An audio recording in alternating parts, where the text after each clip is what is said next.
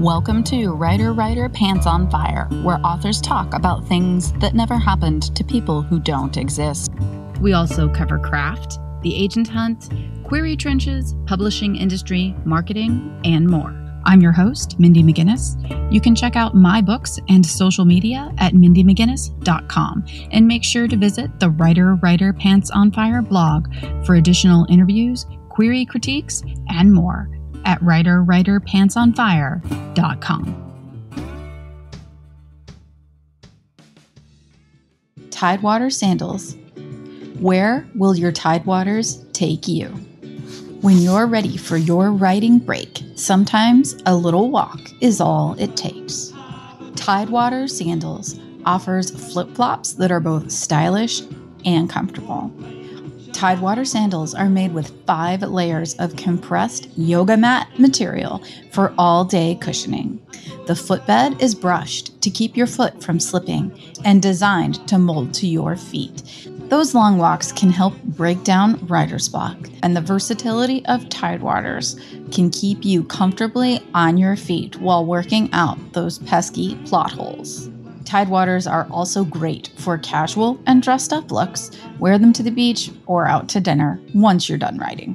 Tidewaters are lightweight, pack well for trips, and a teacher discount is offered year-round. Visit tidewatersandals.com. Tidewater Sandals. Where will your Tidewaters take you?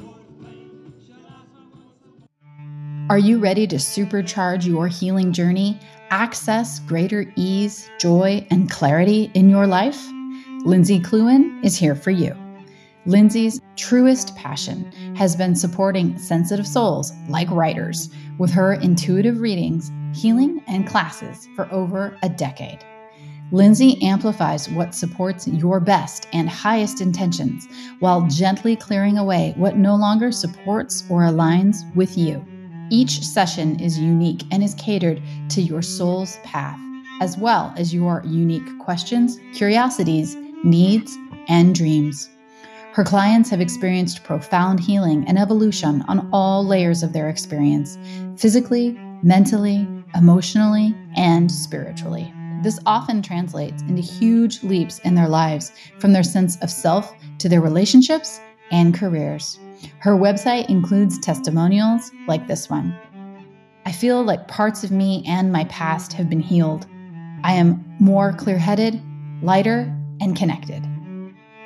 Learn more, book your session, or register for her classes at www.lindsaycluin.com. That's LindseyKluin.com. We're here with Dr. Tara Green, who has degrees in English from Louisiana State University and Dillard University. She has 25 years of teaching experience. She is currently a professor of African American Studies at the University of Houston. 2 books came out recently: Love, Activism, and the Respectable Life of Alice Dunbar Nelson, as well as See Me Naked, Black Women Defining Pleasure during the interwar era. So I'd like to first talk about your book about Alice Dunbar Nelson. Most people probably aren't even aware of who she is. And if they are, it is probably in relation to her ex-husband, who is the poet Paul Laurence Dunbar. I'm from Ohio, and so Laurence Dunbar is someone that we talk about a lot here, and usually in a highly positive light. So if you'd like to just talk a little bit about the book Love, Activism, and the Respectable Life of Alice Dunbar Nelson, which is available from Bloomsbury. Thank you for allowing me to be on the show today. I grew up in the New Orleans area, and I did not know about Alice Dunbar Nelson. I was not aware of her work until I was a student at Dillard University. Just so happens I was an English major. I can still remember reading her work for the first time. Actually, I think I remember the impression that I got from her work. I can't even remember which short story I read. And that was when I found out that she had graduated from an iteration of the institution that is now Dillard University. She graduated from Straight University. Some years later, I would wonder, why did she leave New Orleans to marry Paul Laurence Dunbar? Because I knew that colorism, the discrimination that occurs because of people of color, this is something that we deal with in various communities. Lighter skinned people have a certain kind of privilege. And she was in New Orleans and she was very light skinned. So why would she marry Paul Laurence Dunbar, who was a darker skinned man, even though he was a famous man? And so the book really sort of looks at not only their relationship from her perspective, but the life that she had as a political activist and as a teacher and as a child growing up in New Orleans before she even met him. And then he was not actually her ex-husband, but her first husband. She would become his respected widow after his death. Then she would marry two other men, but she would continue with her careers as a suffragist, a political activist with the Republican Party. She just did so much. She was a member of the Black Women's Club that was certainly committed to the uplift of the Black race at a time of severe and overt discrimination, not only in the South, but in other parts of the country as well. So there was so much to learn about her, and it took me 10 years to pull that project together. That is a real work of the heart then. That's a ton of research, a ton of dedication, a ton of delving into an area that I think people are really kind of beginning to understand. So many women, especially minorities, moving in the background, moving in the shadows to be active and to take risks and do the things that they did. And we don't even know their names. Yeah, and she was just one of many. It's kind of easy to point to her in some ways because she was well known, and she was well known because she kept her first husband's name in the air, if you will. So she became the one who had the access to his royalties because she stayed married to him. That was the smart thing. And she kept his last name even when she married twice more. She was one who was in the spotlight, but there were hundreds of Black women who were involved with the Black Club Women's Movement in rural towns and larger cities in the country. And their names we do not know, but they were fighting for a better United States of America. Talking about doing that research and working on something for 10 years, how do you go about putting together all of that information, and how do you decide what makes it into the book? Because I'm sure, just as a novelist, I know how much research I do to write fiction and how little of it actually ends up in the book. Give me an idea of what that process is like when you're working on nonfiction and obviously just really dedicating yourself to research. It was quite the challenge. And I think that's why it took 10 years. I would think that I was finished. I would send it out. Readers would say, we don't like this because of these reasons. And it was usually because I didn't have enough. It was never because I had too much. Develop here. Why didn't you say this about that? So her archives, most of her materials were sold to the University of Delaware, and that was my starting place. They have housed diaries, scrapbooks, unpublished works, published works in their various iterations, letters. So all of these materials were available. There were some scholars who had done some work, but no one had written a biography. So how do I come to it and make those decisions? I have to look at and think about what has already been published. So that's, of course, part of the research. And then I try to, as much as possible, trace a chronology.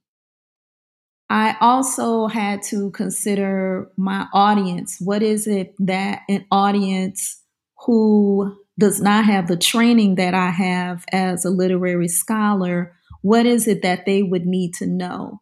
So I would find myself repeating things at times and saying things that I might not ordinarily say if I had a primary audience of literary scholars who may have known her work, or maybe history buffs who know loads of stuff about what happened in Wilmington, Delaware at a specific time, because that's where she spent most of her life. So I had to think for multiple readers, and that was something that I had not done before. So this was a different journey for me as a writer.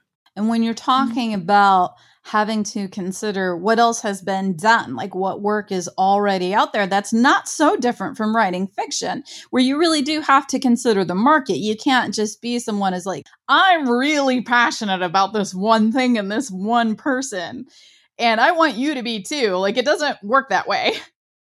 Yeah, and publishers will not publish if you're going with a certain kind of press, but publishers won't publish unless you can tell them that there's a market and then who that market is. So saying, oh, well, this is unique and nobody has written about this before. I just read an editor say this on Twitter. That's ridiculous. If this is so unique and no one has written about it before, there may be a reason for that. The marketing becomes really important. I really had to think not so much as a person with this PhD in English. I had to use that to do the research, because I've been doing archival work since I was in graduate school. So I knew how to do that research, but writing that research in such a way that it could be an interesting story and to introduce to readers all of this work that people generally just don't know anything about, because either it hadn't been published, or, as you said, they just don't know Alice Dunbar Nelson. They know Paul Laurence, but they don't know her. So how do I talk about her work and talk about it in such a way that it shows who she was as a person, who she was as a political activist, and who she was as a Black woman living at a specific time? So many corners and so many pieces of the puzzle that create a whole human being.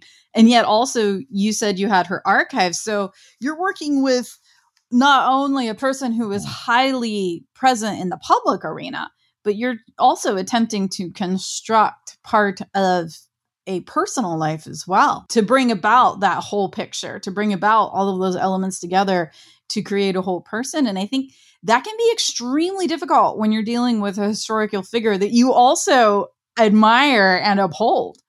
Yeah, and because I've done that before to write shorter biographies, I did that. I wrote about Black men and their relationships with their fathers in a previous text. I knew that I could not get emotionally attached to her. That was really important. Try to see what she saw through her perspective and to tell that story, but to remember that I'm a biographer and that I'm not Alice Dunbar Nelson.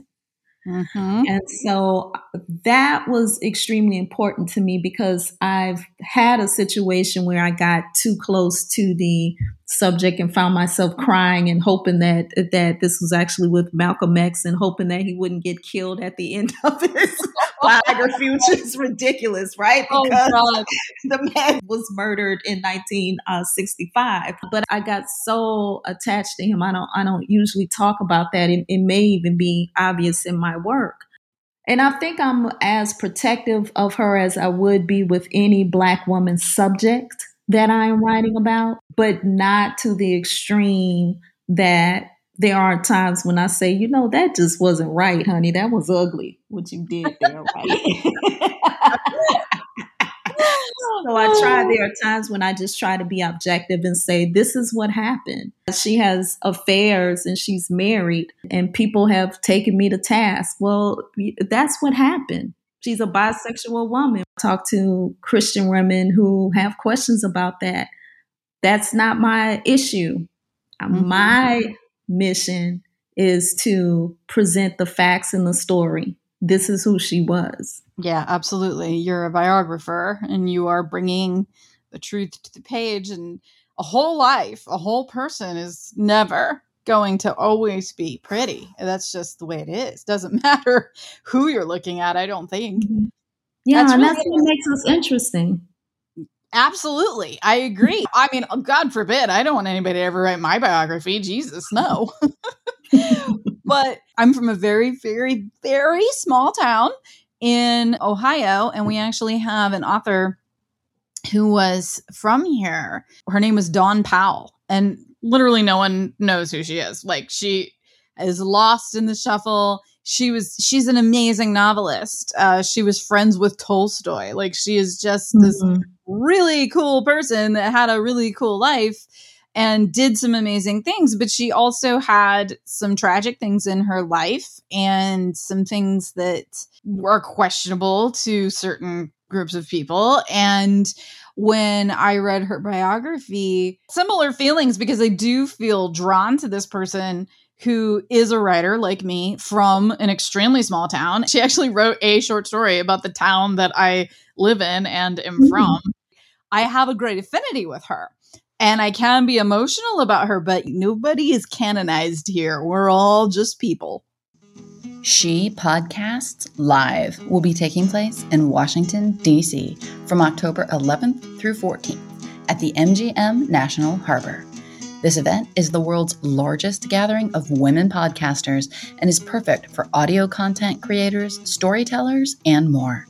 Attendees can expect to learn from female identifying only podcast editors, social media marketers, authors, podcast hosts, and more during this 4-day event. She Podcasts Live is committed to bringing a diverse and inclusive lineup of speakers, with the team working hard in order to make sure those chosen are 50% women of color, LGBTQIA+, or both. They also highlight industry experts as well as leaders, so attendees can get an inside look at what it's like being one on top. She Podcasts Live is a great opportunity for all levels of podcasters. Register now and join us in DC this October at shepodcastslive.com.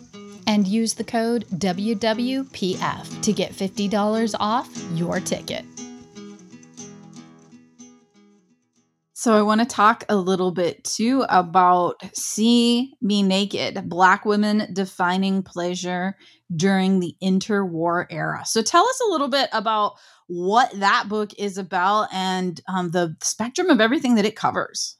Again, it goes back to my interest in biography and the lives of Black women at a particular time. In many ways, it's certainly in conversation with the Alice book, as I call it, Love, Activism, and the Respectable Life of Alice Dunbar Nelson. I almost want to call it a sequel, but it's funny because the Alice book came out in January and this book came out in February. But again, I wrote Alice over a 10-year period, and this book was written maybe in the 7th, 8th year I started writing that book.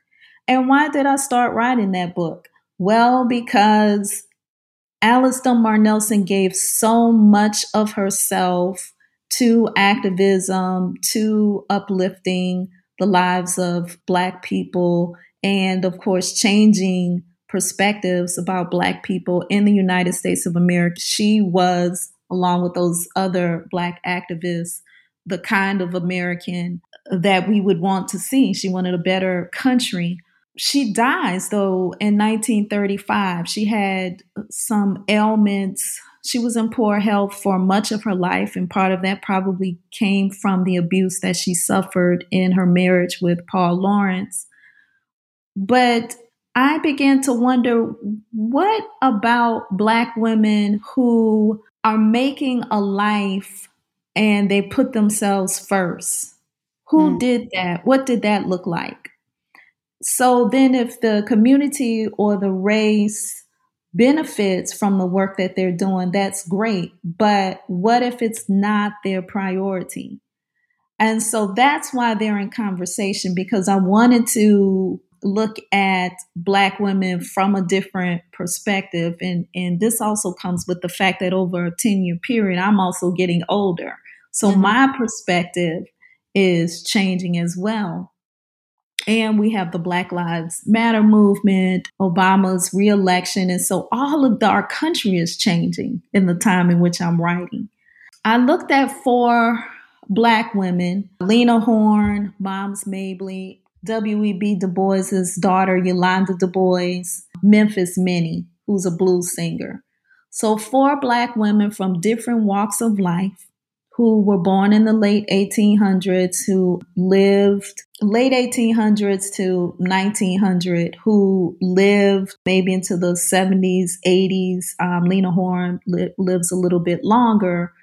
But what did it look like for these women who lived their lives? Moms Mabley was a comedian, so she certainly brought pleasure to others. She was very successful as a comedian. She was also a lesbian at a time in which same-sex relationships, people could find themselves being jailed. But everybody knew that she was a lesbian. So we have her, we have this eloquent woman in the form of Lena Horne, who was also a civil rights movement. Memphis Minnie, very little work on her, but she was someone who was a pioneer in country blues music. As her name suggests, she was a Southern woman, so I always want to include some perspective on Southernness in my work because I'm from the South for generations now. And I wanted to write about her music and what it meant for this blues woman to talk openly about finding pleasure in sex, what she would do if a man mistreated her. So I really enjoyed listening to her music and invite others to do so as well. And then we have Yolanda Du Bois, who was a Black woman of privilege, being of the upper class. Her father was the most renowned scholar in the country with an international reputation. I'm able to track her life through letters and found out so much about her because, like Alice Dunbar Nelson, I wanted to separate her from this famous man and to look closely at who she was and what did pleasure look like for her. I enjoyed writing it. I finished writing it during the first year of the pandemic. So it ends with me discussing what pleasure looked like for me during a particular time. I guess I would say all of my books are my favorites because I wrote them. But that was a book that I feel like I'm glad that I wrote it, started writing it before a pandemic that we didn't know was coming, but that I was able to finish it at that time because I needed to finish it at that time. That was the book that I would have wanted to write during a pandemic. When we talk about women's desire, women's sexuality, and just women even having desire, I feel like to a lot of people, amazingly, this is still news. And I think that's ridiculous, number one.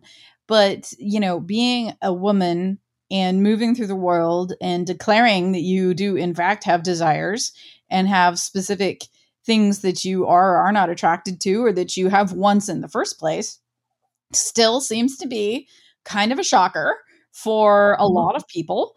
And there's an extra wrinkle there when you're a person of color. So if you can talk about that a little bit, I would be fascinated. Well, yeah, I do talk about in the introduction that we have to consider for Black women this history in the United States and other parts of the world, also the history of slavery and of rape. And so then how do Black women define themselves outside of that history? So what's the impact of that history, of that trauma? Black women are often placed into these stereotypical categories. And so then if a Black woman, especially if she's light-skinned, desires to have sex or desires to be looked at as a sexual being, then she's probably thought of then as this Jezebel figure, this slut, this woman who we see it now as being the welfare queen, the welfare mother. She has all these children, there are no fathers, and it's because she's just irresponsible. I think even in conversations about abortions and the impact that that has on Black women, that in the back of the mind, when we discuss the greater impact on Black women, that stereotype is still going to sort of force its way through. If Black women are greatly impacted and they need abortions, then it's probably because they are more sexually irresponsible in this animalistic way than women of other races, right? Mm-hmm. We always have to deal with this history that was thrust upon us. This is the legacy of the transatlantic slave trade, one of many legacies of the transatlantic slave trade. And so what I had to do was to discuss that, but I couldn't stay in that. I do talk about what pleasure looks like for Black women. It can be laughter. It can be being with a lover of choice, of consenting to that. Or during the pandemic, for some of us, it could be something as simple as cooking. It could be listening to music or performing. Performance means so much, it's multi-layered. So those are some of the things that I get into in the book. I think it's so true what you're saying about the pandemic kind of helping us to find other sources of pleasure, I think, in life. And yes, touch is amazing, and having a partner or someone that you're with, those are all wonderful things, and I wouldn't trade them for anything. I think the pandemic really made us sit down and think about other ways to fulfill ourselves. You were talking about using the time to write the book, and it was the specific book that you needed at that time. I was similar in that I undertook some projects that normally I would not have done. This is my shut-in time. This is my sphere. This is my cone. And now is the time for me to do the introspective work and work on myself too, in a lot of ways. Those are times where I think that we were asked to redefine ourselves. So some people gained weight, for example, during the pandemic, and I decided that that was going to be the time where I was going to lose weight. And I began to do a lot of walking. And I had moved into this neighborhood a year before, and I was the person of color in the neighborhood. Mm. And this was also the time in which Ahmaud Arbery is shot jogging through a neighborhood in Georgia. Yeah. So when I talk about walking isn't just a pleasurable experience. It's also an experience where I have to navigate how I understand that the world sees me. Yeah. And all of this is in the book, because if I have to experience this in 2020, whatever, think about how these Black women are having these kinds of experiences in the early 1900s. One aspect that I'm also talking about is Black women's performance versus the voyeuristic perspective that she has to deal with and navigate, that challenge of the voyeuristic perspective, which on one hand could mean for someone like Moms Mabley, if the audience is looking at her, then she's making money off that. If she's not on the stage, what happens when she's walking around? Lena Horne has this wonderful line in her biography where she says there were times where she just hated white men looking at her when she performed. Now, her second husband was a white man. So we look at the multi-layers of complexity, what it means to be a Black person in America.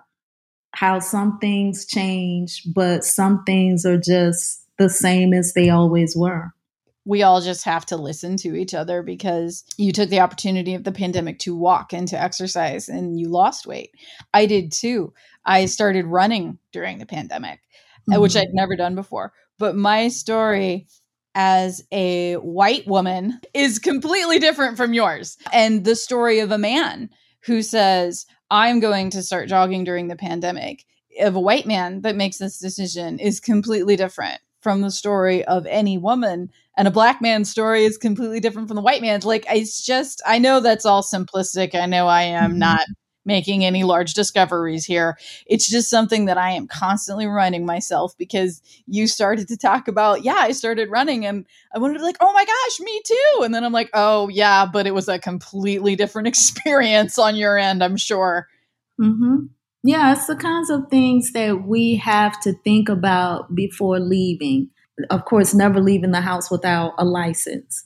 Putting on a t-shirt of the university where I work, and not wearing other kinds of t-shirts that may present in certain ways. But certainly I never would walk around that neighborhood without having the university t-shirt on in the biggest letters that I could.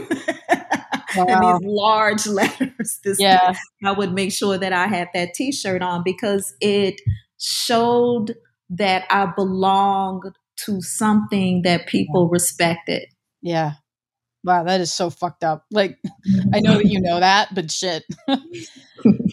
Last thing, why don't you let listeners know where they can find you online and where they can find any of your books, but most especially Love, Activism, and the Respectable Life of Alice Dunbar Nelson, which is available from Bloomsbury, as well as See Me Naked, Black Women Defining Pleasure During the Interwar Era. Well, there are links to my work and more information about me at www.drtaratgreen.com. Those books are available by the publisher. See Me Naked is available through Rutgers University Press.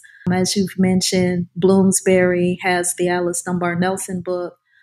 They are available through online bookstores, but I always encourage people to purchase their books from independent bookstores, local independent bookstores.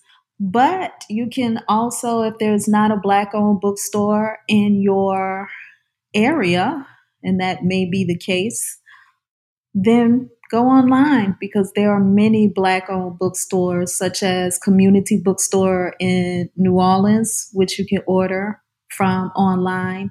And I'm just saying New Orleans because I'm from there, and I've done a book signing there, so I know that they'll take care of you.